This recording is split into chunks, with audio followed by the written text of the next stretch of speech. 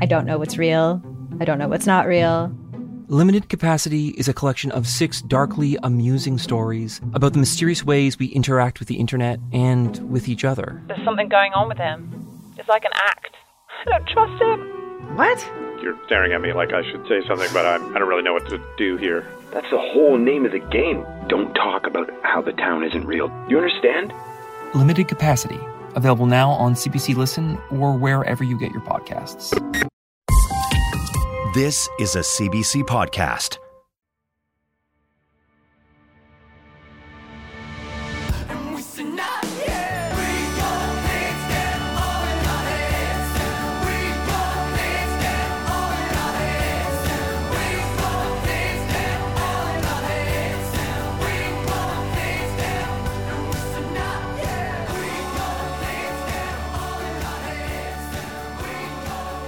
Anyway, we're not starting with this.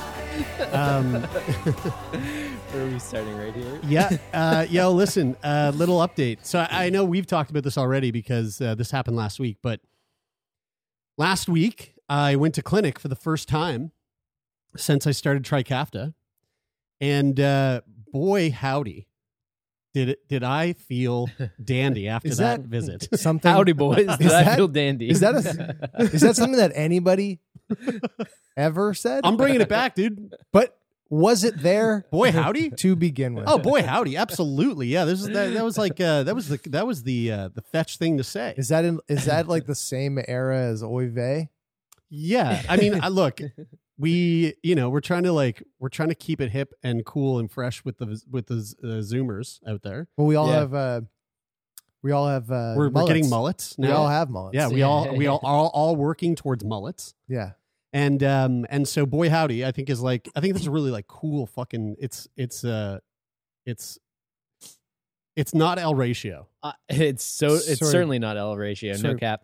I just wanted to say Guys, I'm in the dark here. Somebody used Jonesin in our Discord the other day. It was actually today. Oh, I like Jonesin. I love Jonesin. And I was like, what is the history of Jonesin? Do you guys know what it is? A heroin addiction. It is, yeah. Oh, yeah. And so, but the reason why is because when a drug addict in like the 60s would go to a new city, they would ask other people on the street if they knew Mr. Jones. Yeah, like Mary Jane. And so it was like calling Chris or like any slang. It was a slang term to like, hey, I need some heroin. Right. And then when people started to get addicted, then they were like, oh, you're Jonesing. Yeah, right. Yeah. Oh, cool. So anyway, went to the clinic for the first time since I started Trikafta. Yeah. And I knew that I was feeling really great. The last 3 months, a quick little recap, like before I started Trikafta, maybe for about a year, so pretty much like for all of 2021, I about like 2 to 3 days a week, I would be up at night coughing to the point of vomiting. Whoa. And throughout the day, like whatever, feeling kind of fine, but it was like nighttime at home by myself or with a partner, and I would like get into a coughing fit, cough till I threw up, and then it's over, and then repeat every other odd day. And are you just throwing up like at the time? Were you just throwing up because the coughing is so intense? You just vomit. Sorry, did you say this is pre-Trikafta or right after you started? Pre-Trikafta. Oh, okay. Yeah. And yeah, coughing so much that I think what's happening there is that the act of coughing, which is like squeezing in on my diaphragm and my stomach, like I think that would be the thing that causes the vomit. Yeah, makes sense. So that was like a pretty regular occurrence. And the other thing is that I've always had sinus issues, which is kind of a direct result of CF. Every single day. This is like 7 days a week, 365 days a year for the last couple of years. If I didn't take an Advil by noon, I would start to have like almost migraine-esque sinus pain. And that can't be good on some level either, right? Like taking an Advil every day. No, like I mean, great. It's not ideal for sure.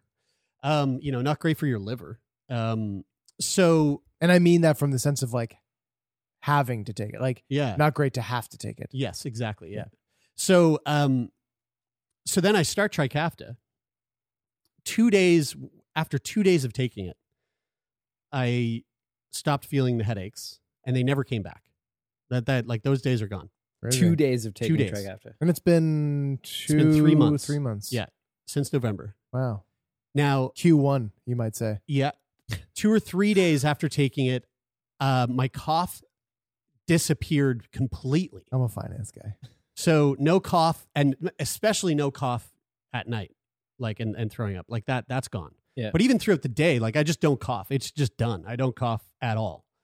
And so that was kind of a wild feeling and a wild realization. Like, oh wow, like I didn't realize how persistent I would cough. I mean, I'm sure if you're one of those people that's like trying to catch up on the podcast right now, and you go back 2 years and listen to those older episodes, you know, a few times throughout a 1 hour conversation, I'll let out a few coughs. But you never coughed quite enough for the BBC's liking. Yeah, I was going to say the same thing. For people who don't know, I did an interview with the BBC Radio once, and I coughed once in the interview, and they made a supercut of me coughing throughout the whole interview, which didn't happen. I was like, wow, you guys really had to like jack up the intensity. It's so funny because his sickness isn't coming through the radio. Listening to it sounded fake too. Yeah, like, totally. It's the same audio clip of the same cough. Yeah. Your brain just goes, huh? So cough disappeared. I like in terms of my lung function, you know, I walked down an up Citadel Hill, which is a very steep hill here in the city, and I got to the top of the hill and I wasn't even remotely out of breath. Whereas like just walking on flat surface, I would be winded before Trikafta. So I knew that like this drug is like has done some pretty great things, but statistically, numbers wise, like I don't know exactly what those things are. So every single time that I go into the CF clinic, which is about every 3 months, the first thing we do is a PFT test, a lung function test. And the lowest that I was at in 2021, the lowest that I blew was 58%. That was at my lowest in 2021. What was the longest you blew? 58 seconds. You know what I'm saying? I do. I do know what you're saying. Yeah. Like blowing dick. Yeah. 63 centimeters, man. Oh wow.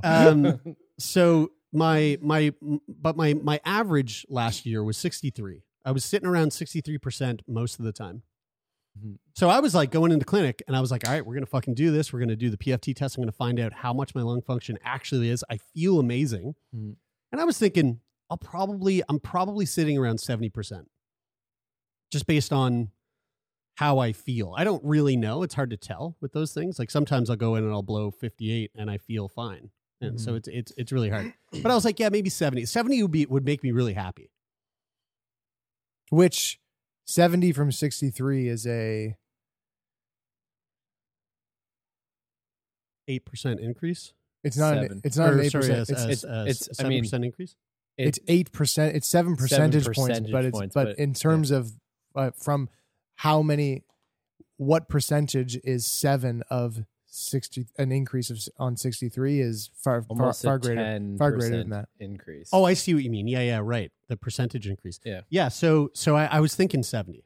And the base is 5, right? That was like what the guidance was for the drug, right? That you had to see like a minimum of of some type of. So I found out at clinic that they actually changed that. Oh, okay. So it's not just that they're looking for a bunch of different factors, and if that isn't a part of it, it doesn't matter. Okay. Should we guess what you blew? I guess 97%. Okay. That's what. Okay. No. Well, I know. So yeah, you know. I'm not gonna. I know. So, I actually know too. I just wanted to make the new number now underwhelming. So yeah, thanks for that. That's really horrible. So the RT who I usually do this test with, she was with a resident RT who was like in doing training. He was in his 3rd year, and so she was like, he's going to run the show, and he's like this. He's this young. Very young. He was fucking very young, like boy, essentially. And he was a man, but he was very boyish. This young man. And was he cute? He was very cute. Yeah.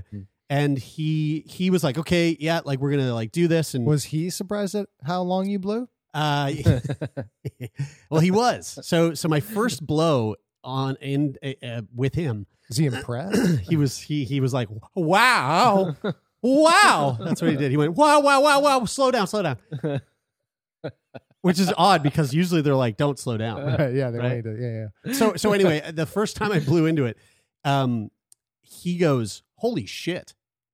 Whoa, really? Yeah, You said that? Yeah, and I was like, yeah? Because he had your number. Like he sees it. He knew what he knew your old That's numbers. right. It you can tell because I've been at one of these appointments with you when you've done this, and I didn't realize that. Like, I remember whoever was doing it when we were there. They I remember there's a video of it, but I remember them looking at it and going like, oh yeah, that's good. Yeah. But like they didn't say any numbers to you in the room when I was there. Yeah. So to that point, usually when I do this test, what it is that you have a little like thing in your mouth, a little tube, and you take a big, big, deep breath in. And then you're supposed to expel as much air as fast and as hard as you can and constantly pushing it out until you're completely fucking empty. It's actually it's really fucking aggressive, crazy right? to watch. It's really intense. It's So much more intense than like you would guess. So just, like, here, hearing this. here's a video of me doing it, and just watch what happens when I get to the end of it. How hard I cough. Okay. Here we go. You got it.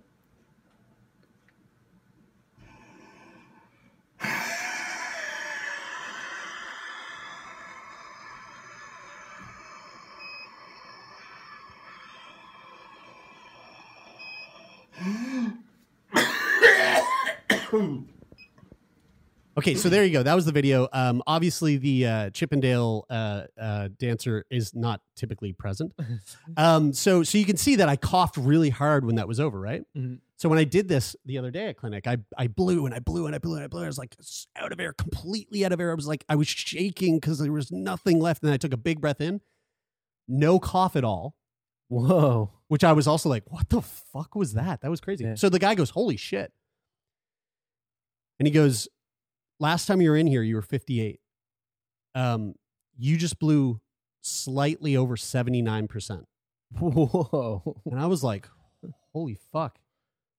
So he was like, we got to do it 2 more times. I was like, let's shoot for 80, dude. Let's get 80. You said 79 was what you got? 79% is what I got. So I blew 2 more times, and I blew the exact same thing both times. Just over 79%. It was like 79.2%. Wow. Whoa. That's a 36% increase. Whoa. Dude, that's crazy. That is crazy. Yeah. So for reference, that is the highest my lung function has ever been in the last 7 years. Yeah, that's fucking crazy.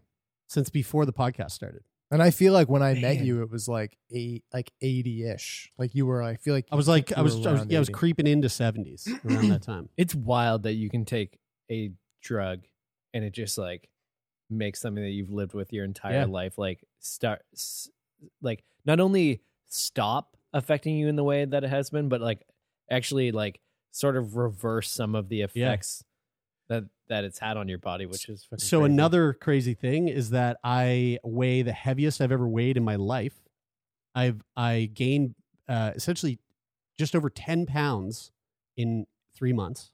Whoa. Since taking the drug, which is wild. I feel like I've never gained weight before. For people who are just listening right now, you're holding a piece of paper in your hand with like presumably some of like this information on it. Yeah. And I feel like we should get a fridge magnet and put it on the fridge here. Yeah.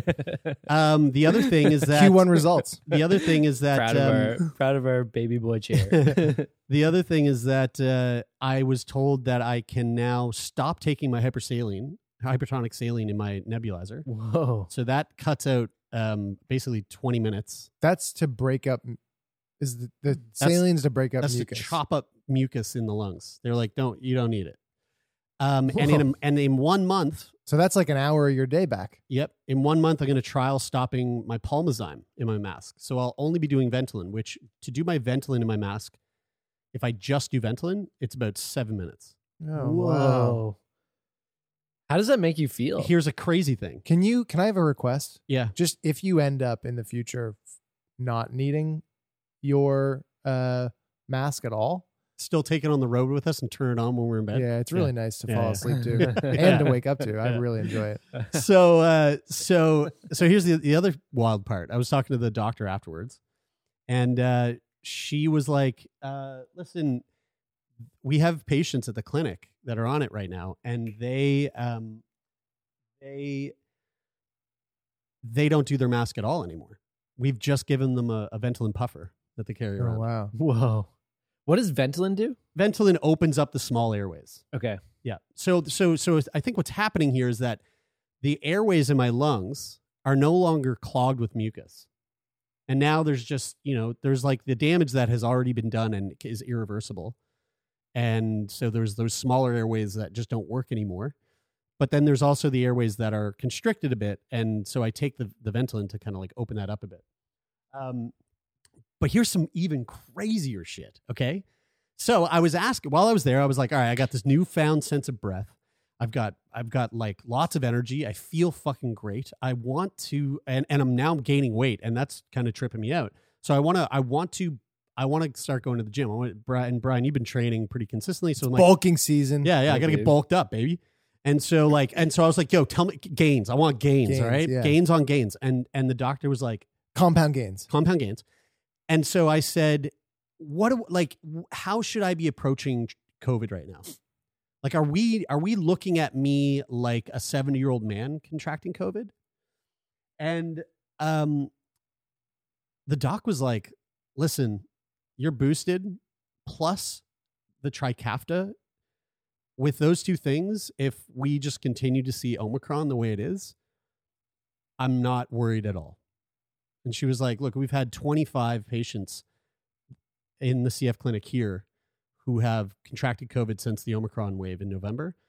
They all are on Trikafta. They're all triple vaxxed, and all of them experienced very minor subdued symptoms. Bingo. Whoa. So she was like, go live your life. Don't be too worried about anything, and like, just do your best. So that was a fucking huge relief. But then we were talking about the craziness of the drug, and she goes, you want to hear something really fucking wild? So at the CF, there's an annual CF conference that happens in Canada. And she was at the conference, and this woman from the US came to speak at the conference. Now, this woman has CF. She was unable to get pregnant because of it. After she started Trikafta, she was able to get pregnant because the mucus clears up on in the cervix, or like whatever's being clogged up. So now she can get pregnant. She decides to get pregnant with her husband, knowing that there's a very good chance that their baby is going to be born with CF. Baby is in her belly, in utero. They figure out, okay, the baby does have CF, and it's a male. Now, 98% of males born with CF also can't have kids. And the reason for that is because we are born without a vas deferens. So in utero, the vas deferens doesn't form. We don't have the highway that gets the sperm out of the balls to the urethra. That's irreversible. There's nothing you can do about that. Trikafta is never going to fix that. Which I should say, honestly, in the face of everything that we have talked about and know that is like surgically possible in the world of medicine and surgery, seems kind of crazy that they can like redirect the blood flow of your heart. Yeah, with but a we bypass, can't just go like, let's insert a vas deferens. Yeah. That seems crazy to me. Yeah. But they can stick a needle in my balls and extract sperm, and you can get pregnant that way. Right? Oh, right. Okay. Yeah. But you just can't bukkake. Oh, okay. Yeah. So you can't what? Sorry. Bukkake. Oh, okay. Wait, but you do, right? I do bukkake, but there's no sperm in it. So you can do IVF. Really, there's no you can do IVF. No, you no can do sperm at IVF like Kyle and I did. Yes. It would just be a slightly more invasive. Yep. On your part. Exactly. Yes. Yeah. You don't just come in the cup. They'd need to stick a needle in your balls. So this woman gets pregnant. They find out your baby has CF. Your baby's going to be a male. She's on Trikafta. The baby is born, and it is born with a vas deferens. It is born with no pancreatic issues, and it is born without any presenting lung issues. And so the medical team is like, holy fuck, this is wild. We don't often see this, especially with the genetic mutation that this kid has. And they go, this is because of the Trikafta. Whoa. So as long as this woman is breastfeeding this baby, that Trikafta is going to continue to be in the system of the baby. I wonder if it, because I know you told me kind of the Coles notes of this the other day. I wonder if I wonder how certain they are that she needs to keep taking the Trikafta. Like I wonder, because obviously she hasn't stopped taking it yet. I wonder if she stops taking it. Like, I mean, obviously the vas deferens, that's not going away because that's a development thing. You know, it happened. Yeah. It formed, and I wonder also if the pancreas starts working, does it stop working? Like, well, what stays and what goes, or so this is, we don't know, right? Yeah. But I think the thought is that if once that baby stops breastfeeding, because Trikafta is not approved for infants, it's not approved for kids under 12. So once that kid stops breastfeeding, the fear is that his health is going to regress, and he's going to start developing the lung issues. The pancreas might stop working correctly. And then, you know, like that isn't really reversible. So there's a fear there that, like, you know, like, can we figure out a way to get Trikafta to infants so that this kid can just continue taking it? Is there a way, like, you know, we're far away from that. In the same way that like the COVID vaccine was like gradually approved for like younger and younger. Well, they're working towards that. So right now they're working towards approval for 5 to 12. Okay. Yeah. And of course, I'm sure that will just continue to go back. Because you could, like, I mean, but again, there's the you cost could probably associated breastfeed with it and all that stuff. Like, what's the longest that anybody's not like 8 years? I mean, I feel like people breastfeed. You can breastfeed for a long time. There's a segment that they followed on Your Mom's House for a while, and there's some long time. There's some 8-year-olds in the. I mean, really, if it came down to like your kid, you know, getting access to this medicine like, for like, and it was approved for use after 5, like. So now get there's this. A case for that for sure. You can understand how that would be a. Yeah. Here's another fucking crazy thing. Because of this discovery, there's now discussion, and we're not here yet. This isn't a thing, right? So, but there's discussion of maybe one day down the road, the possibility of somebody who doesn't have CF, but is the carrier of one of the genes, like my mom and my dad, both carriers, don't have CF. They have me, and I have CF. So two parents that are carriers, they get pregnant. Turns out they find out that the baby has CF in utero, that there's this notion of like, well, maybe one day, if that is the case, we treat that mother who does not have CF with Trikafta in order to have a beneficial effect on the baby being born without the devastating effects of CF. That's interesting. Did they talk? Was that a topic at that? It was one of the things that were brought up in the discussion at the. Interesting. Isn't that fucking fascinating? I mean, you also think of like, and now maybe not even as far out in the future as like things like CRISPR to treat things like this in utero, which is crazy. I mean, CRISPR. I think the thing. I don't know enough about it really to say, but my thinking would be that because anything that goes generation to generation at this time is like a hard no ethically. Yeah. I don't know. I don't know if that would be the case. But I guess if they developed it so that you'd still get it, but then they could know it and just make an alteration that doesn't get passed on, but it ends with you, so that if it does get passed on, you would do the same thing again. Yeah, right. Instead of because I know that seems to be the thing that they're going. This will, in the world where with the ethical framework that we have right now as like a human species, nothing that gets passed on generation to generation will probably ever make its way into humans, at least how we look at it now. Yeah. It's it's kind of like imagine you could go in, turn off that gene while the kid's born, wait until they turned 5, and then if Trikafta was approved for 5-year-olds to use, then just turn it back on, like edit undo, and then isn't it crazy that like that's like close to a decade of your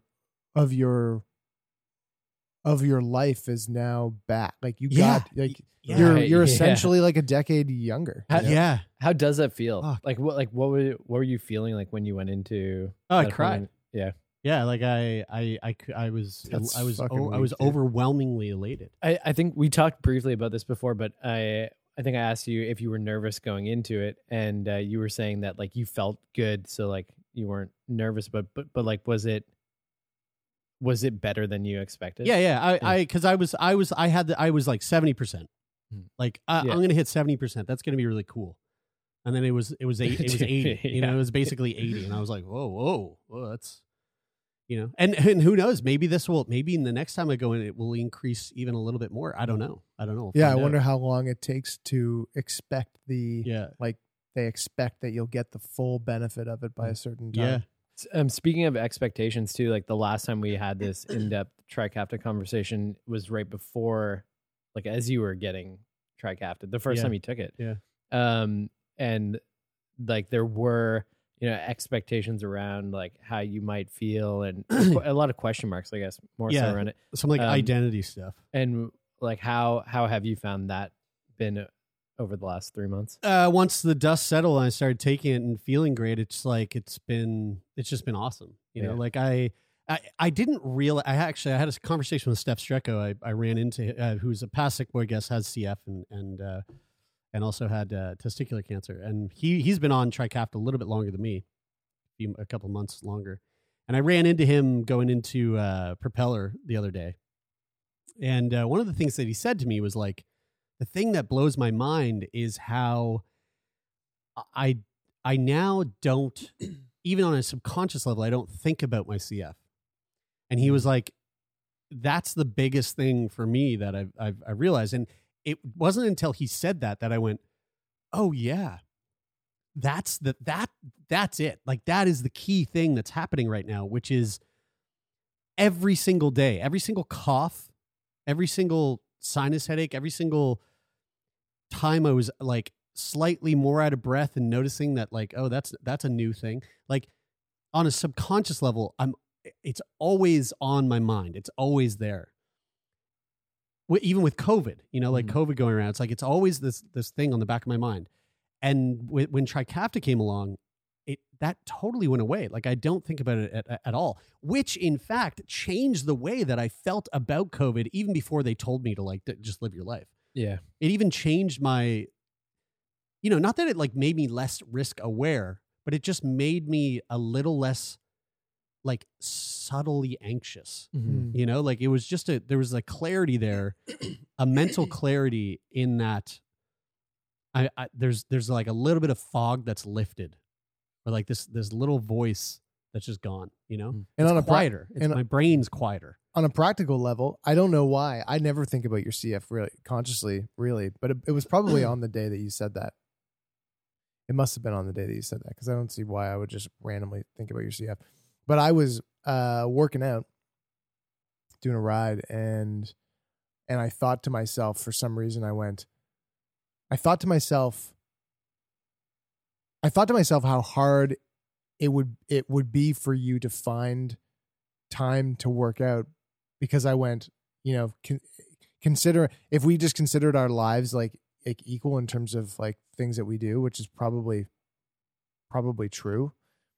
That's like, well, the one thing that I don't have to do is wake up in the morning and do a bunch of medicine. Yeah. And I don't have to do that before I go to bed. So like, even though they're on the bookends of the day, like those are two time commitments that just don't exist for me. Yeah.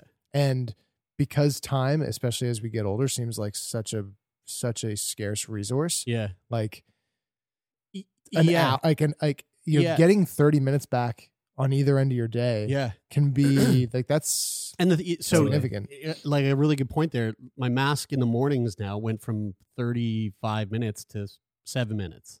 Yeah. And the thing that I noticed, and you know, this is really like small stuff, but like it really does add up. The thing that I noticed is that because it's only 7 minutes, you know, when I do my mask, the alarm goes off, I roll over, I put the mask in, and I know I'm going to be laying there for 30 minutes. So I like doze back to fucking sleep for 30 minutes until my alarm goes. And it's like, okay, 30-minute timer, 35-minute timer goes off. I know I turn off my mask.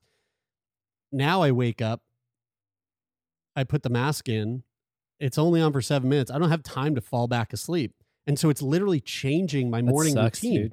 Dude. No, it's fucking great because I'm really bad for just staying in bed, you know, like me too. and I don't want that. I want to fucking get up and like seize the day and start fucking making shit happen. Yeah. So it's changed my morning routine, which like for people who if you know this, like to alter a routine to make things more productive, it has really compounding effects on your mental health. Mm-hmm. And, you know, that's just like one small aspect of this whole thing that is like these subtle changes that are really making a big impact. So anyway, it's fucking amazing. And Pfizer, bang up job. You guys made a great pill. Wait. Isn't it Vertex? Yeah. Vertex. Thank you. We're going to have to cut this out because this episode's actually brought to you by Vertex. Vertex, I'm so sorry. Please don't take the drug away from me. Whoever made it, good job. Let's move right along here. This is a fucking crazy story. One of you guys dropped this in the Slack feed. Man has legs and fingers amputated after eating leftover noodles and suffering organ failure. Yeah, dude, I saw that like right after we recorded last week. Holy shit. That's a wild It's such a title. bummer to read this because there's nothing I love more than leftover like lo mein.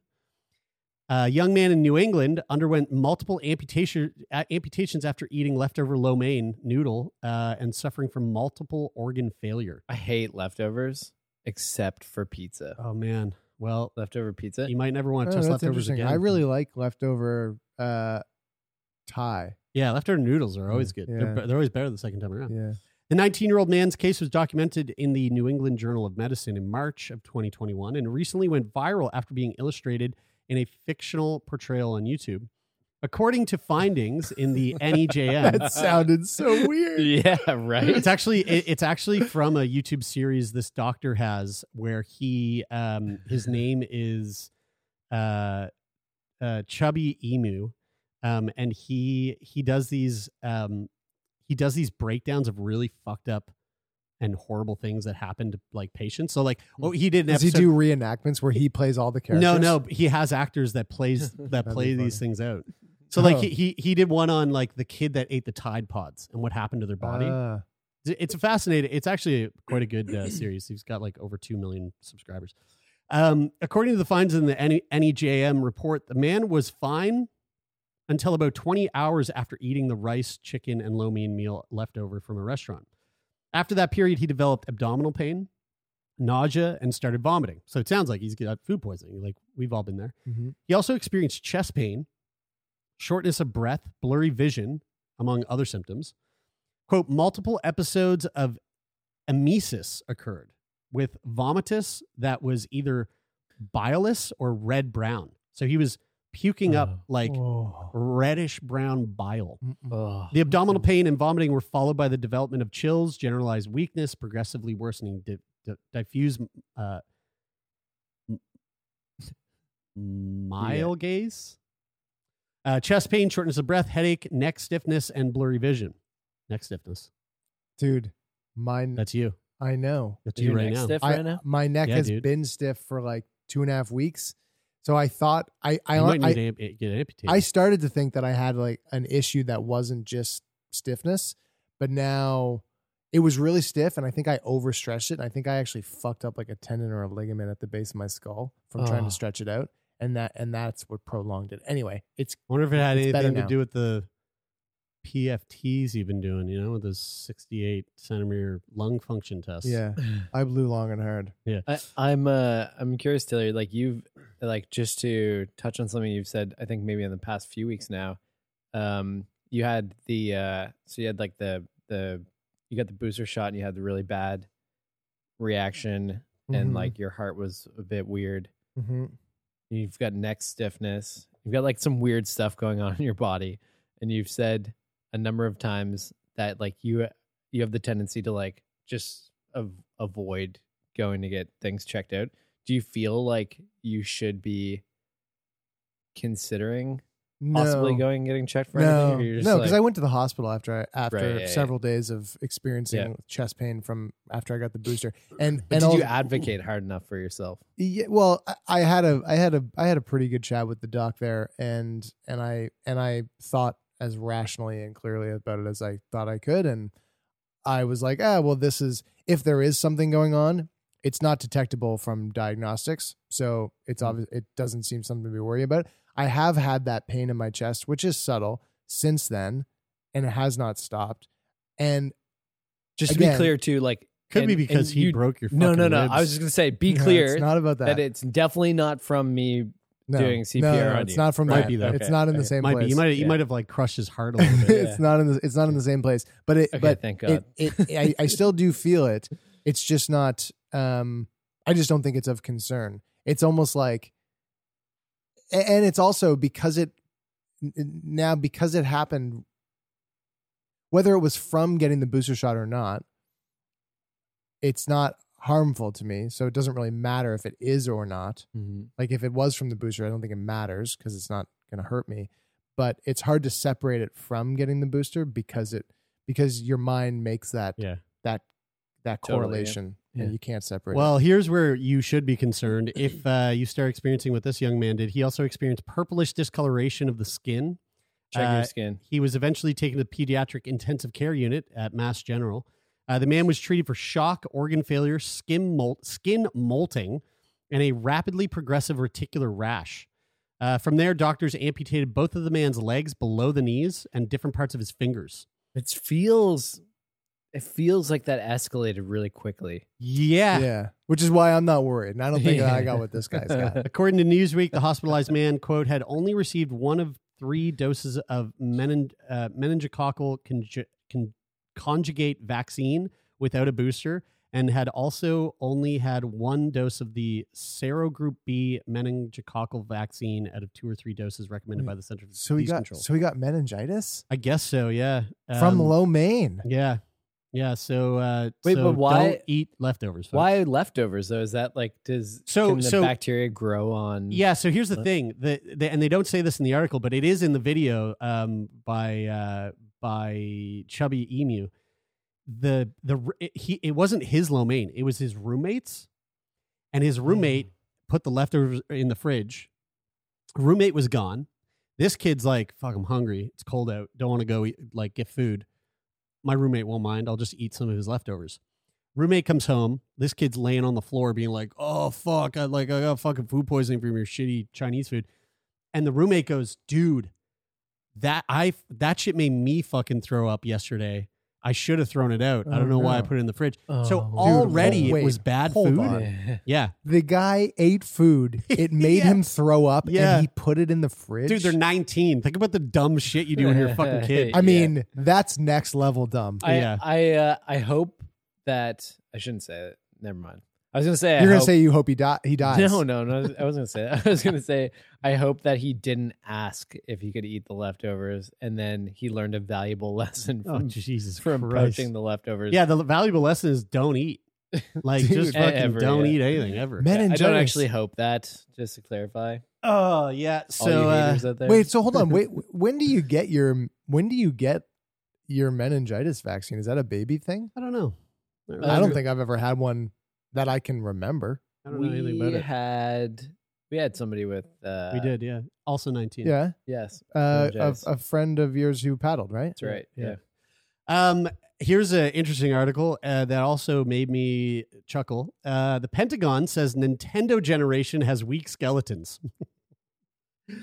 According to a U.S. Army major, America's youth are living a sedentary life that makes them fragile, prone to injury, and harder to successfully and easily transition from civilian life to the military. That's the most boomerish thing I've ever heard. I know. Calling somebody the Nintendo generation. I know. And also probably not even referring to people who grew up playing Nintendo. I know, because this isn't the Nintendo generation. No, dude. It's a TikTok generation. Yeah. The news came from an official press release posted by the Defense Visual Information Distribution Service, a hub of official pictures, videos, and news published by the Pentagon. The article titled, quote, "Why Today's Gen Z is at Risk for Boot Camp Injuries," interviewed Army Major Jean-Marc Thibodeau, a clinical coordinator in charge of medical readiness at Fort Leonard Wood in Missouri. When asked about the youth of today, Major Thibodeau was straightforward. Quote, "The Nintendo generation soldier skeleton is not toughened by activity prior to arrival, so some of them break more easily," he said. This guy bussin'. No cap. Captain Lydia Blondin, assistant chief. Captain. Chief of the physical therapy in Leonard Wood Army Community Hospital, detailed the kind of injuries she's seen in the so-called Nintendo generation. Quote, "We see injuries ranging from acute fractures and falls to tears in the ACL to muscle strains and stress fractures, with the overwhelming majority of injuries related to overuse," she said.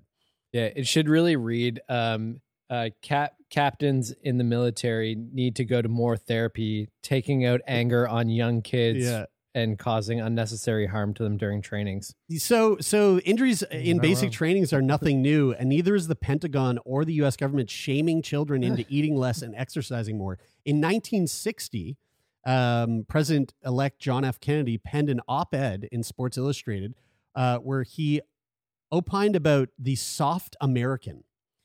Nintendo generation is a new spin on the soft American, but it's also outdated. The generations of kids whose parents thought Nintendo was a stand-in for all video games were Generation X, and the millennials, back in the days, the Nintendo Entertainment System and Super Nintendo Entertainment System dominated popular culture conceptions of video games.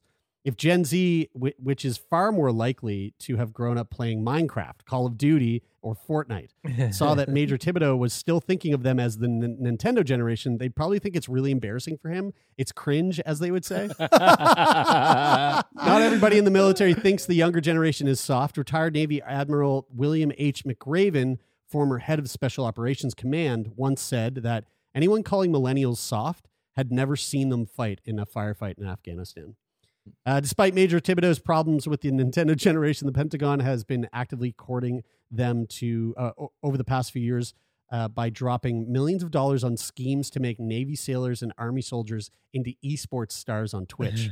And then the final sentence was, the Nintendo generation didn't care much for it. Can you back up? What did you say there? They're trying to... Yes, despite Major Thibodeau's problems with the Nintendo generation, the Pentagon has been actively courting them over the past few years by dropping millions of dollars on schemes to make Navy sailors and Army soldiers into esports stars on Twitch. There's a lot of... But why does the Pentagon want to make current members, like what's the fucking broad word? Enlisted people, Army members. Why do they want to make them esports to stars? Make the Army cool. Oh, right. To make the Navy cool. There's a ton of big Twitch streamers that also are like active duty service members who talk about like their active duty stuff on stream. It's pretty interesting. But the funny thing is, I bet Major Thibodeau really likes when he gets the Nintendo generation to fly his drones around and conduct drone strikes in different places. Yeah. I thought that was really fucking funny. You know, what a loser. You know who this reminds me of? Fucking loser, dude. You know who this reminds me of? Who I pictured while you said that whole thing was the guy who plays the who plays the character in Don't Look Up. Yeah. Who goes to space. Ron Perlman. Yeah, totally. His character. This next story has nothing to do with Sick Boy at all, but it really made me chuckle. This was dropped in our Discord, which thank you to all of our Discord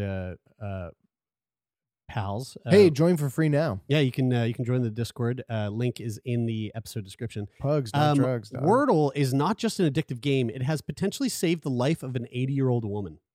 Oh, yes, I saw this. This elderly woman was rescued from a 17-hour hostage situation in her own home after she did not send her completed Wordle to her daughter. Dude, this is a story of mental health.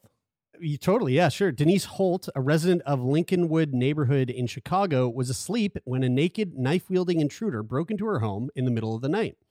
The intruder threatened to cut her if she screamed, but later asked her to help warm him up in a bath. Eventually, the man locked her in the basement bathroom of her house without food or medication. She said, quote, "I didn't think I was going to live. I was in shock. I was trying to survive." Holt did exercises to keep herself warm in the basement bathroom, which had no windows. The bathroom was barricaded shut with a chair. Meanwhile, Holt's eldest daughter, Meredith, who lives in Seattle, noticed that her mom was not responding to text messages and had not sent her the daily Wordle, which is something that she had never missed. Meredith tried to reach her mother on the landline, but she didn't respond. She reached out to a neighbor, but Holt didn't answer the door, despite her car still being in the driveway. So Holt's daughter then informed the police, who reached the spot and used a stun gun through a hole in the door to subdue and arrest the man. Whoa. Officers believe the intruder had experienced a mental health crisis. Yeah. And, quote, "I never thought in a million years that this was happening, but it was," Meredith said. And here's a photo of Meredith, and I love that they included like her Wordle score for that day. I don't remember what the word would have been. Maybe vivid. It was a tough one. She looks like she fucking nailed it.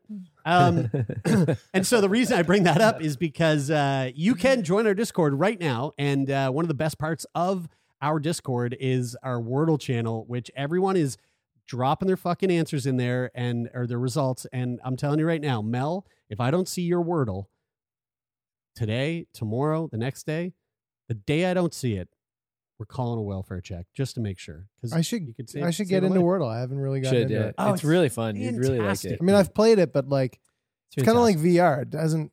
Yeah. Like I'm like, that's cool. Yeah. It's a nice thing to do out over morning coffee. It's like a nice little like, I'm going to sit here, take like 10 it's really minutes. a game for intellectuals. Really. Yeah, I mean. Yeah. And so you'd probably like it. I don't know. Bri, this next story, I think you're going to find very interesting. I thought you were gonna insult me there. I wasn't. I feel like you'd really like it.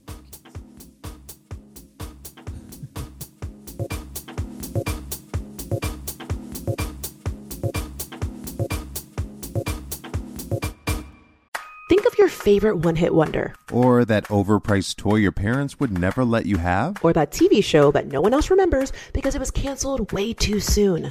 Now what if we could fix it?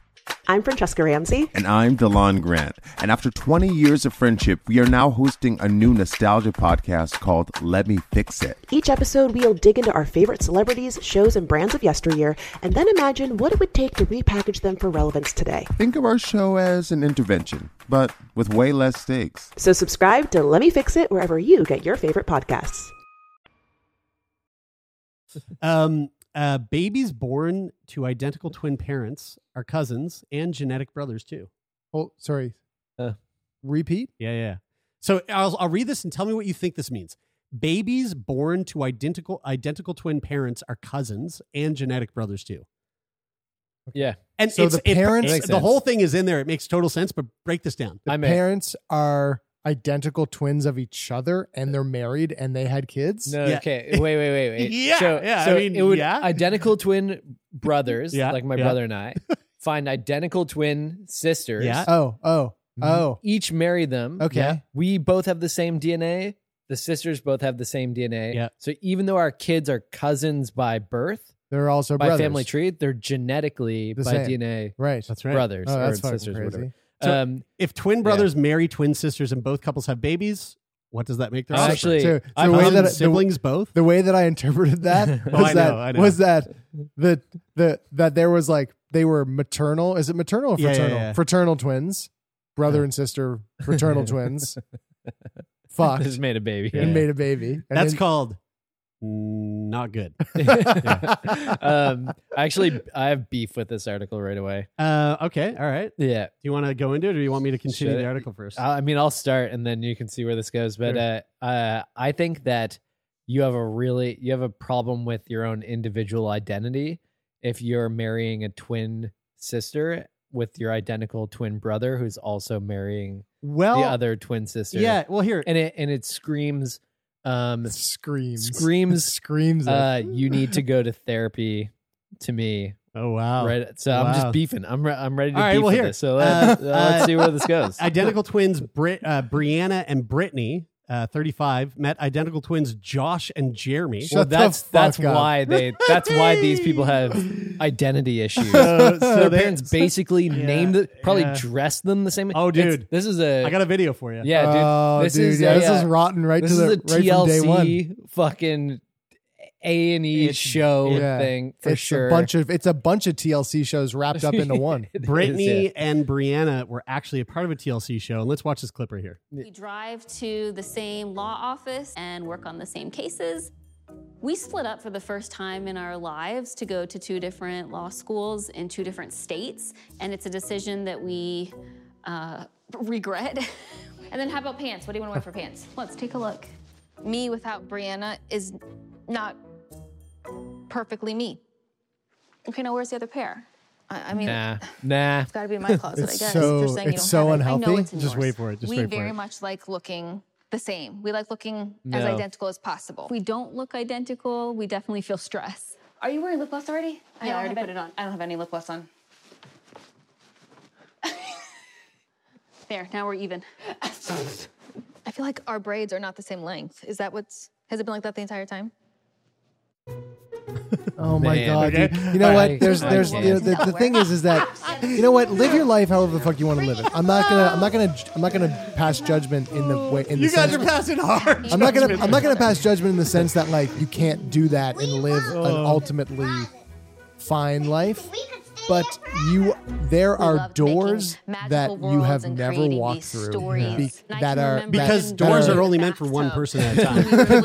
So there's the problem with this, and the reason why I feel so judgmental about this is because it's because to me and like it's hard not to be judgy in saying things like this, but like the thing is there are so many like you would call them cringe no cap. I'm learning about no table cap etiquette. baby girl. You'd be like, you straight up would watch that video and go, L We met them. We married them. L ratio. L ratio, Yeah. this fucking Well, shit. but here's the problem though. The problem with this is that I'm Josh, I don't. I'm Jeremy, it's not and we're their married fault. to Brittany It's and the Brianna. people who You're right. I'm married enabled to this in Brianna. their lot. Right, and I'm in their married to so Brittany. there are many instances Josh that I and can Jeremy think of in are like my identical twins early like childhood us. where like They there's a prefer very very to very dress vivid the example same that I as have each of other this. and And if to be Dennis is together. listening, So in a I'm way, interested it does make us if he more remembers this. Too bad his name's identical. not Bennis. We met our husbands. Well, that's one at a problem. twin Brian and festival. Bennis. We dated for about 6 months. They proposed. But we went to Oh Disney my World as like gosh, 10-year-olds, you look and gorgeous. I remember And then we going got to Disney married World. I think I 6 may have months after mentioned this that. on the podcast once before. you But, take but Jeremy and when Brittany, Dennis you and I take were Josh walking for the video around Florida, there was like our lawful first wedded family trip I outside do. of the country. So we've been married for a little and over 2 years I remember now, wanting to have and like the they exact same understand the twin experience as bond Dennis, because so they that have it like with each other we just could like talk we about do. it and help each other He's always been remember like it. number one. And so And any like other I was relationship with any walking singleton I've had, in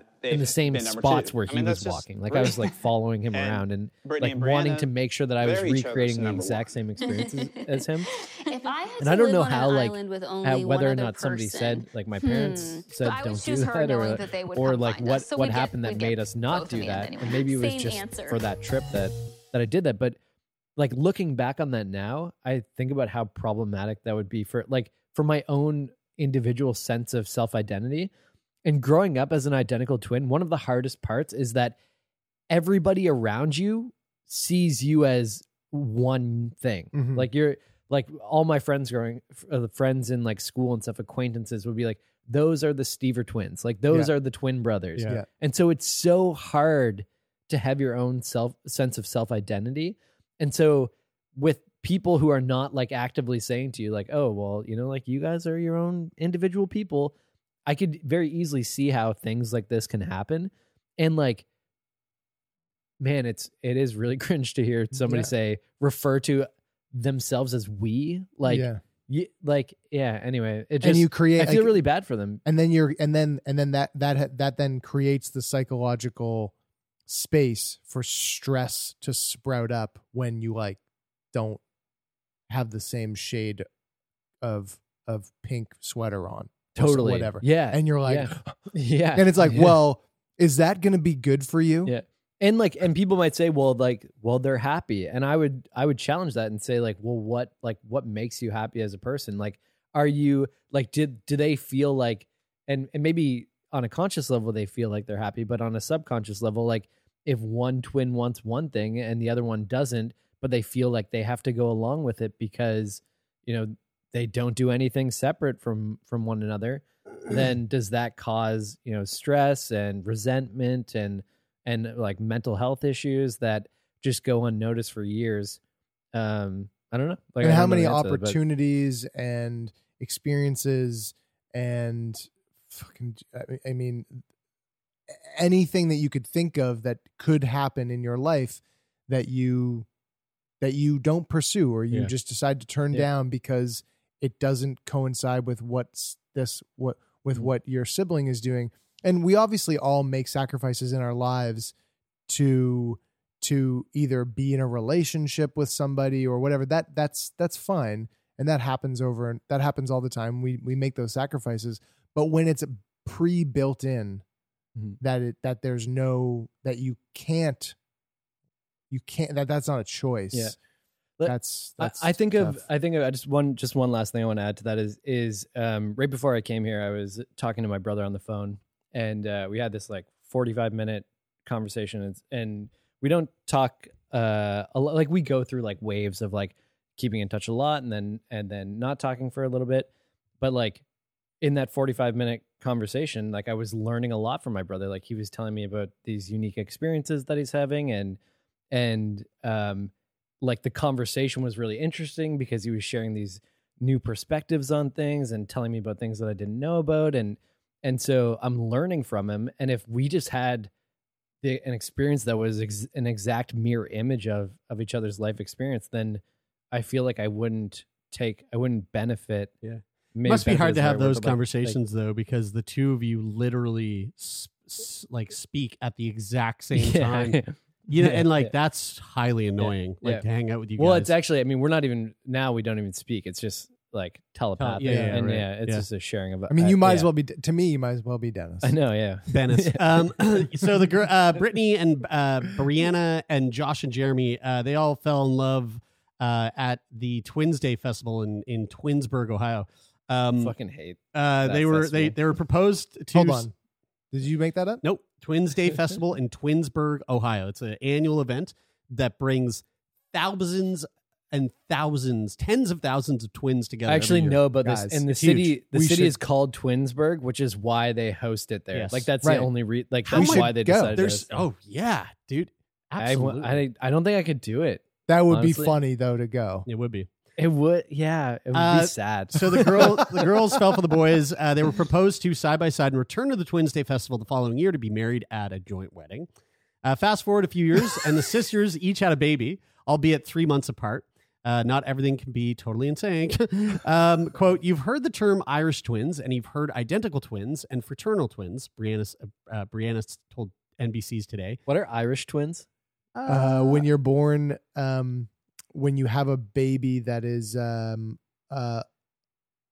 within like 9 or 10 months of the other baby. So it's like literally you have a baby and you like become pregnant almost immediately. Like a Catholic twin because they're just banging the moat so much. I think it's less than 12 months apart. So she says, but we have quaternary twins. Quaternary twins are defined as the offspring born less than 9 months apart and two sets of identical siblings. They don't share a womb or even a parent, but the DNA they inherit from their twin parents make them not only cousins, but genetic brothers.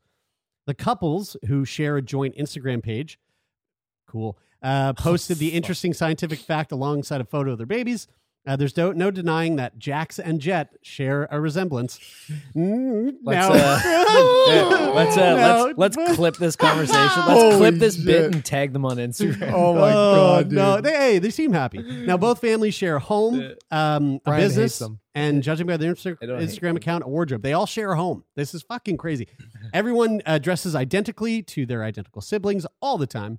Quote, "We get asked if we're twins every day of our lives. We do everything together," Jeremy told the Smith Mountain Eagle last year. "It's rare for us not to do even the smallest thing together, like going to the grocery store. We've done it that way our whole lives. The girls are the same way. So it was only natural for us to move in together after we were married." She also told Today that her situation is an exceedingly rare one. Quote, "There's only 300 quaternary marriages known in the history of the world." Again, like I said, you can live a happy life. That just screams problem. Makes me sad. Oh man, it makes me really happy that you guys had such strong reactions to that. You don't? I mean, no. I think it's fucking. That doesn't make you feel bad. For me, it's really they're happy. It's It's I'd like to assume they're happy. I know, and I if they're happy, then cool. I'm cool. Whatever. It's really personal for me because like I really feel like for a long time in my life, like I struggled with trying to have my own personal sense of self-identity, and so like when I hear that, I'm like, I feel bad. Like I feel bad for them in the sense that like I project and presume that like, oh, they just didn't ever find that. Like they didn't ever find that sense or they found it together at the exact same time. Oh God. To me, it's a sadness of not like, I think that there's some truth to going, if you don't know, like ignorance is bliss. Yeah. So, yes. So they don't, so they will be happy in the life that they know. And I think that that's great and that's fine. And I hope that they continue to have that until the day they die. But there is so much that is being missed out that they will never know, and that's what makes me sad. It's the stuff that they'll never know, that they'll never get to discover because of the situation that they've set up. I 100% agree with that, and also I don't think my opinion on this is right. It's just how I feel. Like this is just really strong feelings that I have about this thing. If you want to write in letters at Sick Boy Podcast, let us know what you think about Brian and Taylor having such fucking closed minds towards these very sweet couples that just seem to be living a really fun life. And hey, they got their own TV show, so like they're doing something right. All right, let's move right on to what the hell. This is all about weird phobias. Oh my God. So, Bri, you shared this, and I found this to be very interesting. I'm really excited. There's a huge list of like 20 weird phobias. I took a few of them here, and I kind of want to play a game. So I'll name the phobia, and you try to guess what the phobia is about. Okay, and these are crazy words. So give me a moment here. Arachibutyrophobia. Oh, Arachibutyrophobia. I know this one. So Arachibutyrophobia. I think, well, it has something to do with spiders. It's like an offshoot of a spider phobia. You're getting that from the Iraq? Yeah. Yeah. So it's Arachibutyrophobia. It's a fear of the venom that a certain spider might produce. Very close. It is a fear of peanut butter sticking to the roof of your mouth. Arachibutyrophobia is the fear of peanut butter sticking to the roof of your mouth. And while the phenomenon has happened to everyone at one point or another, people with arachibutyrophobia are extremely afraid of it. The phenomenon being the peanut butter stuck on the roof of your mouth, not actually being afraid of it. I saw you looking like, I've never been afraid of that. The severity of arachibutyrophobia varies from person to person. Some with this condition may be able to eat small amounts of peanut butter, but others will completely avoid eating peanut butter or anything with a similar consistency. Arachibutyrophobia is a rare phobia that can stem from a greater phobia of sticky things or fear of choking. It may also stem from a traumatic incident with peanut butter, such as choking on or being allergic to it. Man, it's so interesting to think about the genre of horror movies that could be written just specifically for people with these like phobias. Yeah. Like imagine somebody just like a very cinematic scene where somebody's going for a jar of peanut butter and just putting a big glob on. Well, I mean that it wasn't a movie, but that like Maury Povich, that was a whole Maury segment. Remember that? No, they bring people on Maury and they go. I remember Maury. They go, this freaks are scared of balloons. Well, here's a clown that's just covered in balloons, and they'd be like, nah, and they freak out. Oh my God, dude, Maury is that's a sad. You know what, those weird fucking twins that would be on Maury. I was gonna say maybe they have, and then turns out one of them actually slept with the other one's totally, partner, and they didn't know it was a mistake. What about this one? Arithmophobia. Arithmophobia. I have a good guess, I think. Well, I'm gonna have to say fear of numbers. Oh, okay, yeah. Pretty much. I was gonna say fear of math. Fear of numbers. Many people grow up dreading math class, but people with arithmophobia have a genuine fear of numbers. People with this fear usually experience anxiety associated with doing math or dealing with numbers in general versus fear of actually seeing the number symbol. The fear of numbers is also sometimes referred to as numerophobia. Arithmophobia can significantly impair a person's life as it's difficult to do many tasks or occupations without dealing with numbers. I bet. That would be really, now, I don't have this one on here, but there's another one that is the fear of the number 8. Oh, I've heard of that. Yeah. Imagine walking up to the Octophobia. It is octophobia. Yeah. Imagine walking up to the the like a grocery store clerk and you're like, please don't tell me how much it costs. Just take my take my wallet and do it for me. Charge me whatever. Just don't tell me the number. Right? It would be really hard. How about this one? See that number? Yeah. Phobophobia. Oh my God. Fear of being afraid. Oh, I saw this one on an article that led me to this article, which is fear of having phobias. It's fear of phobias. Yeah. Brian, were you on one of those sites that where one of those things that you click on at the very bottom of a web page where you have to click through he made 30 cents for someone where you have to click through like 20 images. Yeah, no, that's really funny. I'm pretty sure that is what one of these sites is, but I actually found this because I was watching a YouTube video of 1000 using random character generators to generate drawing prompts, and in it there was one of the character generators had a phobia, like the character had phobias, and the one was phobophobia. Yeah, and I was like, that's so meta and also really interesting. So then I Googled what are the weirdest phobias, and then I just copy and pasted this article into. So because if you've got a fear of fears, then you're just always in fear because you're fearful of the fear. Phobophobia is a fear of phobias. This can be described as free-floating anxiety, where a person spirals into a circle of anxiety due to fearing fear itself. In that respect, it is a self-fulfilling prophecy. Phobophobia is commonly co-diagnosed with other types of specific phobias and is often associated with anxiety disorders. People with phobophobia will often avoid social situations or other situations that can lead to anxiety. When extreme, it will greatly interfere with a person's everyday life. Doesn't it feel like phobias in general, like you can understand how they exist and you could understand that a person could suffer from that, but it feels almost like it would be impossible to really find somebody that has one of these types of phobias, like one of these like the fear of the peanut butter stuck on the roof. I feel like there's quite a few people like that one specifically where you wouldn't even know, you wouldn't be able to name it or say it or know, you know what I mean? You'd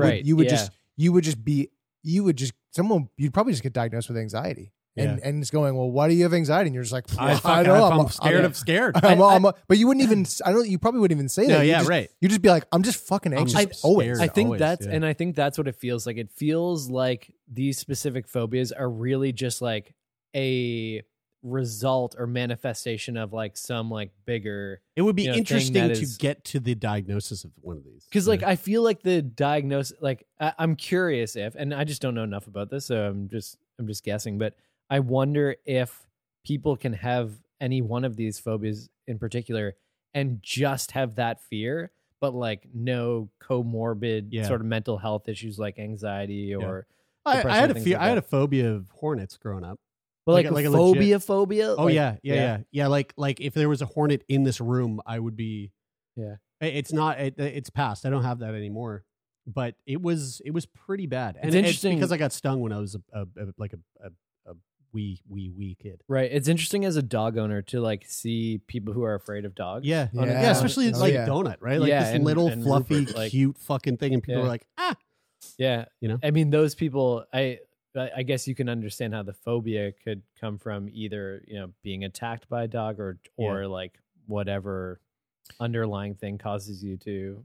And for dogs, think that way. For dogs, it can be, we had a, not in the teacher training that we ran last fall, but the year before that, we had a girl in our training who she's born in India, moved to Canada like 5 or 6 years ago, and she had a really big fear of dogs, and we were bringing Loki to the training, and over the course of the month of the training, and I remember asking her like, where, because she was like, I'm fine with him being here. I'm just letting you know that like if he comes near me and I kind of make a jump, then this is why. And I remember having a conversation about it with her, and I don't think she had been bit. I think it was just kind of like a general, like more of like how dogs were perceived culturally where she grew up, and and she would see Loki sitting like next to me and laying down and like snoring and being cute and just kind of lazing around. And she was like, I want to love him, because she was like, from here, like when she's at the other end of the room, she was like, I want to love him because he looks so cute from where I'm sitting now. It's like if you watched you saw a dragon from like, right, 100 feet away, and it was being like cute and stuff. You'd be like, oh man, that dragon. But then bear. And then a bear. Yeah, but a dragon. I mean, more a than bear a bear. is a bear. Dragons is, don't exist. Yeah, so bears are realistic. But by the end of training, but she really went towards it. Yeah, and by the end of training, Loki was sitting on her mat and she was petting him and letting her lick her face and stuff. Like it was incredible. And then on the last day, he bit her fucking nose. Yeah, and she never came back. She died again. Yeah, you had to put him down since. How about this one? Xanthophobia. Oh, I think I know. Yeah? Say it. I think it's a fear of gum. That's a good one. I was thinking a fear of rubber. A fear of the color yellow. Oh. Xanthophobia is a fear of the color yellow. Sometimes it feels like they just don't make sense, the names. I mean, I'm sure it does in some way. I just don't know what xantha means. People with this rare phobia are usually also afraid of any object that is yellow, such as school buses and flowers. That's not funny. People with xanthophobia, no, it's debilitating. People with xanthophobia, I mean, think about it. You see a school bus and you fucking scares the shit out of But you. not because it's a bus, That's just because awful. it's yellow. And like beautiful flowers, like I you drive know, by a field of dandelions and you're like, drive off the fucking road and flip. But wait, but this is what I'm saying. Like, is there a person that just lives with that phobia that doesn't have like some other yeah, probably serious mental health? For real, probably. I guess so. Yeah, right. Like, is that just I mean, all of these, don't know, man. all of these are tied to some sort of traumatic event. I would say probably. Right? Yeah. I don't even know. Maybe. Yeah. No, like, I would say almost certainly. But like, what makes you? So like, there's trauma there, but like, I'm sure someone has a fucking fear of yellow. Well, this is a conversation that didn't come out on the podcast because the fucking episode got deleted. But we talked to, is it Brendan or Brandon in Ottawa? Brandon. Oh yeah. Brandon. Agoraphobia. But agoraphobia. And we've been dying to get him back. And then we are going to re-record it, so because it was a super interesting conversation. But like, he never got back to me. I think he's afraid. He's afraid he thinks he has to leave the house. I mean, he might be. I don't know. He hasn't. But was there? But do you guys remember in that email phobia? Do you guys remember? Do you know what I mean? What's email phobia? Do you guys remember? I'll message him. I have email phobia too, actually. Do you guys remember in that conversation if that was like, you know, I'm using the word logically a little loosely, but like logically linked to an event that he had where he was like left in an apartment store or something at one point. I mean, I bet you that even if he doesn't know this, I bet you through therapy, you can't just, I don't know. I shouldn't say that you can't, but it's hard for me to believe that you just like, there's no reason at all. You just have the phobia. No, but I think that's why I think like with that, it's just like, it's a manifestation of anxiety. Sure. Right. And but that all starts somewhere. From an event. Right? That all starts somewhere. Well, not all mental illness comes from a point of trauma necessarily too. Not necessarily, but I think a lot of mental illness does have there's an impetus. There's something that there's something that catalyzes that pattern, right? Mm-hmm. Like COVID would be a good example of one that event has now caused a lot of people to live with anxiety because if it wasn't for that event, and you can see it, like you can see it in how people like people's auras just move around each other, like the way that it's super obvious. People with xanthophobia may avoid the color yellow at all costs. That they may even find yellow foods to be distressing. This last sentence. This phobia tends to interfere with everyday life as yellow things can be found everywhere. This is one of those BuzzFeed articles. You can tell by the way it's what written. about optophobia? Wait, before just really quick, like, do you think that with the yellow fear, like, are you suggesting that like there could have been an event like somebody was held at knife point and the knife was yellow? Sure. And like, I guess, and for then example. that's why it's like, sure. Yeah, it's like the red shoes thing and foot fetishes or, you know? Yeah. Optophobia. Optophobia. Fear of losing your eyesight. I was going to say the same thing. Fear of becoming blind. Fear of opening one's eyes. Oh, the opposite. Wow. Optophobia is a fear of opening one's eyes. This fear can be extremely debilitating, as it is hard No for an doubt. individual to carry out a daily activity without opening their eyes. People with optophobia may... Where's this article This from? is written by a 20-year-old that was just got Where their is this first writing. yeah. Because like everything is extremely debilitating. This is from the recoveryvillage.com, which is a it's a drug and drug and alcohol rehab website. Oh. Wow. Globophobia. Fear of traveling. Yeah, I was going to say the same thing. Fear of the gym. Specifically Globo gym. gym. No. Fear of Ben Stiller. It's fear of balloons. Globophobia is a fear of balloons. The level of fear varies from person to person, can range from avoiding being near balloons to avoiding places with balloons. In some people, the fear is so great that even seeing a balloon on television will trigger intense anxiety. Globophobia is usually brought on by a traumatic experience with balloons as a child, such as popping a balloon or being frightened by the balloons. There was a woman that I worked with in events in Dubai who had that. Yeah. And we like oftentimes would have balloons Can't at have events. Yeah, can't have balloons at events and now. afterwards you have to pop them all and then dispose of the garbage. And I You went don't to just pop leave the garbage? No, you don't. Depends where you are.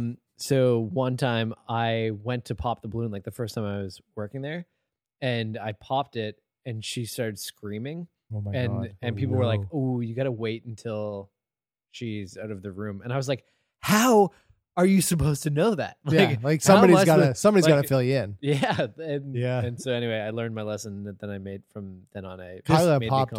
Kyla, you know the it's not bubble wrap, but you know the sort of bubble, the large bubble wrap that comes in Yes. Amazon boxes. Yes. When Kyla orders one single fucking single small like 3 milliliter bottle of like essential oil that comes in a box the size polish of like an Xbox would fit in. Yeah, it's crazy, so insane. I'm like, yo, why don't you have those size boxes? Yeah. She popped it yesterday, and I wasn't looking. She did it right behind me, and scared the shit. You out know of when you get that like that feeling in your chest when you get that you moment thought you were dead, and you're like, oh, my heart almost exploded. Yeah, I just got shot. Yeah. This is a really hard one. Decidophobia.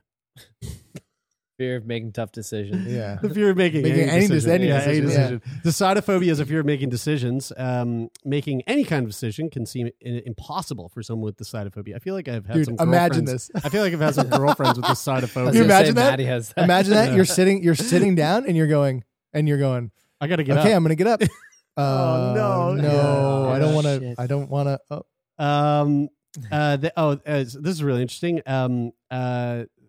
So it's impossible for them to make decisions. They do not trust their own opinions. A person with decidophobia may excessively rely on others to help them with decision making.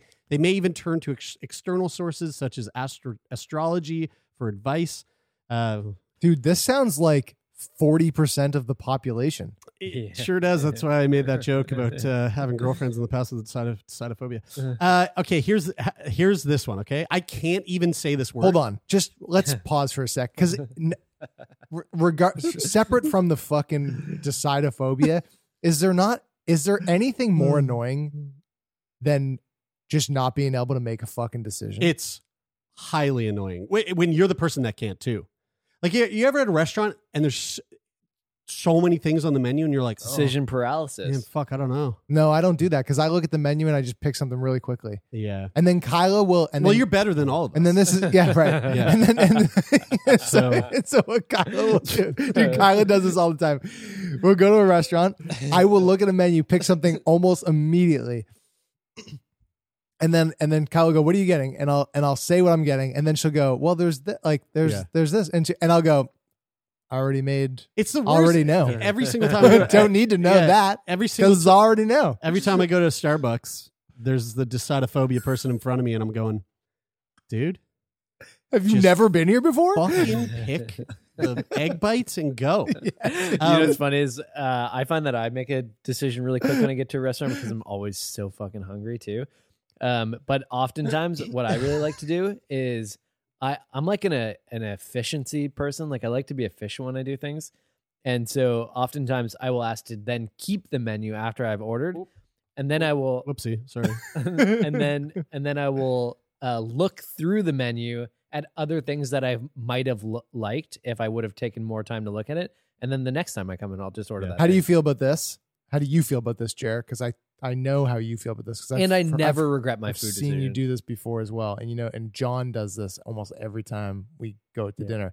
How do you feel about people asking the server about things on the menu? I do it all the time. You do it all the time? I do it oftentimes too. 9 times out of 10 doesn't disappoint. Yeah.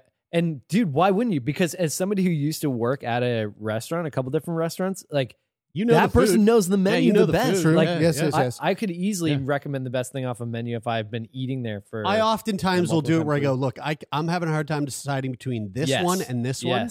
Out of your opinion, which one is like the best? I get that. Yeah. See, I think and they go, and oftentimes they'll go, well, if you're more hungry, this one comes with a bigger portion. But if you're like, if you want something that just like tastes unbelievable, go with this one. And sometimes I'm like, yeah, actually that's a good point. See, I'm not starving right now, so I'll take the one that isn't going to fill me up. That's the only valuable information because they can't tell you what you actually like more in terms of taste. I think that's kind of like if you just go, what's good, and they go avocado toast, and you go, well, I don't fucking like avocado. You need a good mental. No tip rubric. for you. You need a good mental rubric for it. Like how much. I'm usually asking like, what's more food because I just want to eat more shit. Yeah. See, I think I don't like it. Yeah. Or I should say I don't like it. Sometimes it's annoying when someone's taking fucking forever, but for the most part, I'm like, whatever. But I've never done that in my entire life. I've never done it. I do. And I think the reason is because you just have more confidence. I look at a self-confidence. I look at better than us. I look at a menu.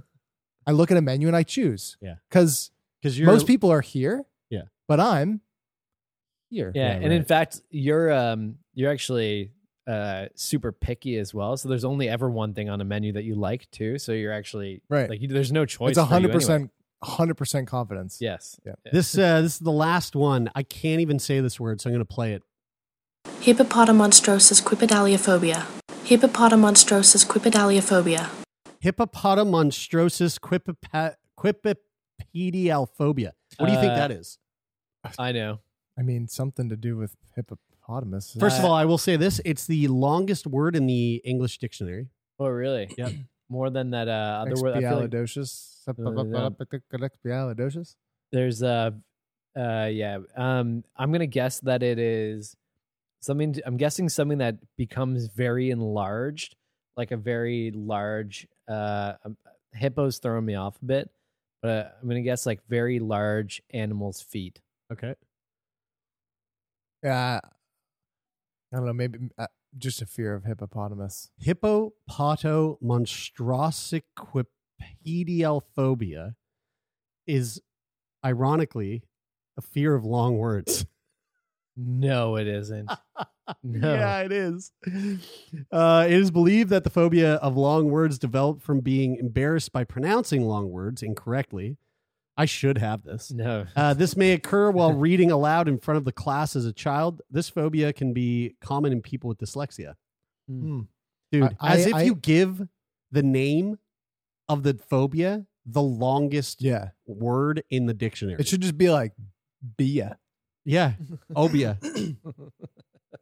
It's like you don't even want to put the faux. Yeah, because it's too long. I got Obia. I think I have this because Kyle and I Kyle's gonna poop out a baby any moment now. And they poop it out. Yeah, it's crazy. Oh. And we Kyla's, we both have like Scottish, Irish heritage, and our names are just way too long. Yeah. And we're not married, so we don't have one name. Yeah.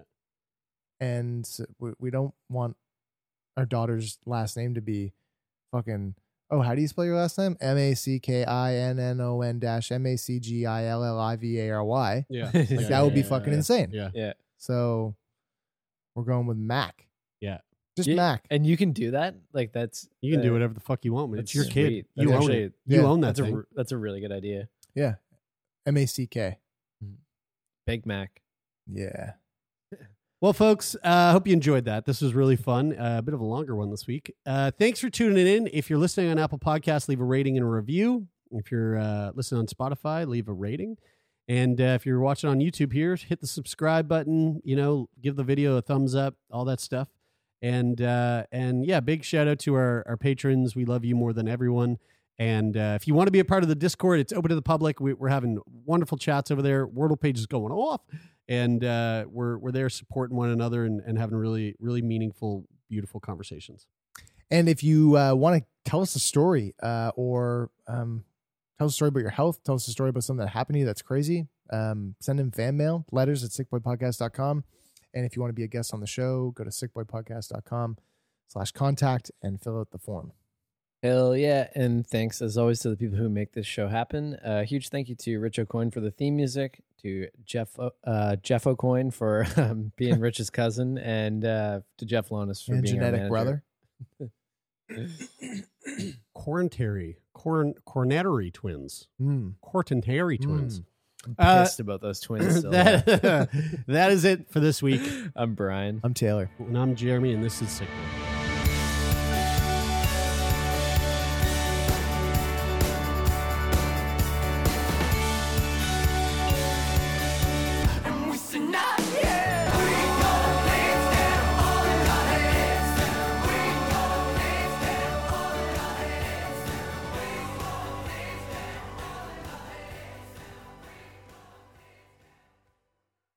For more CBC podcasts, go to cbc.ca/podcasts.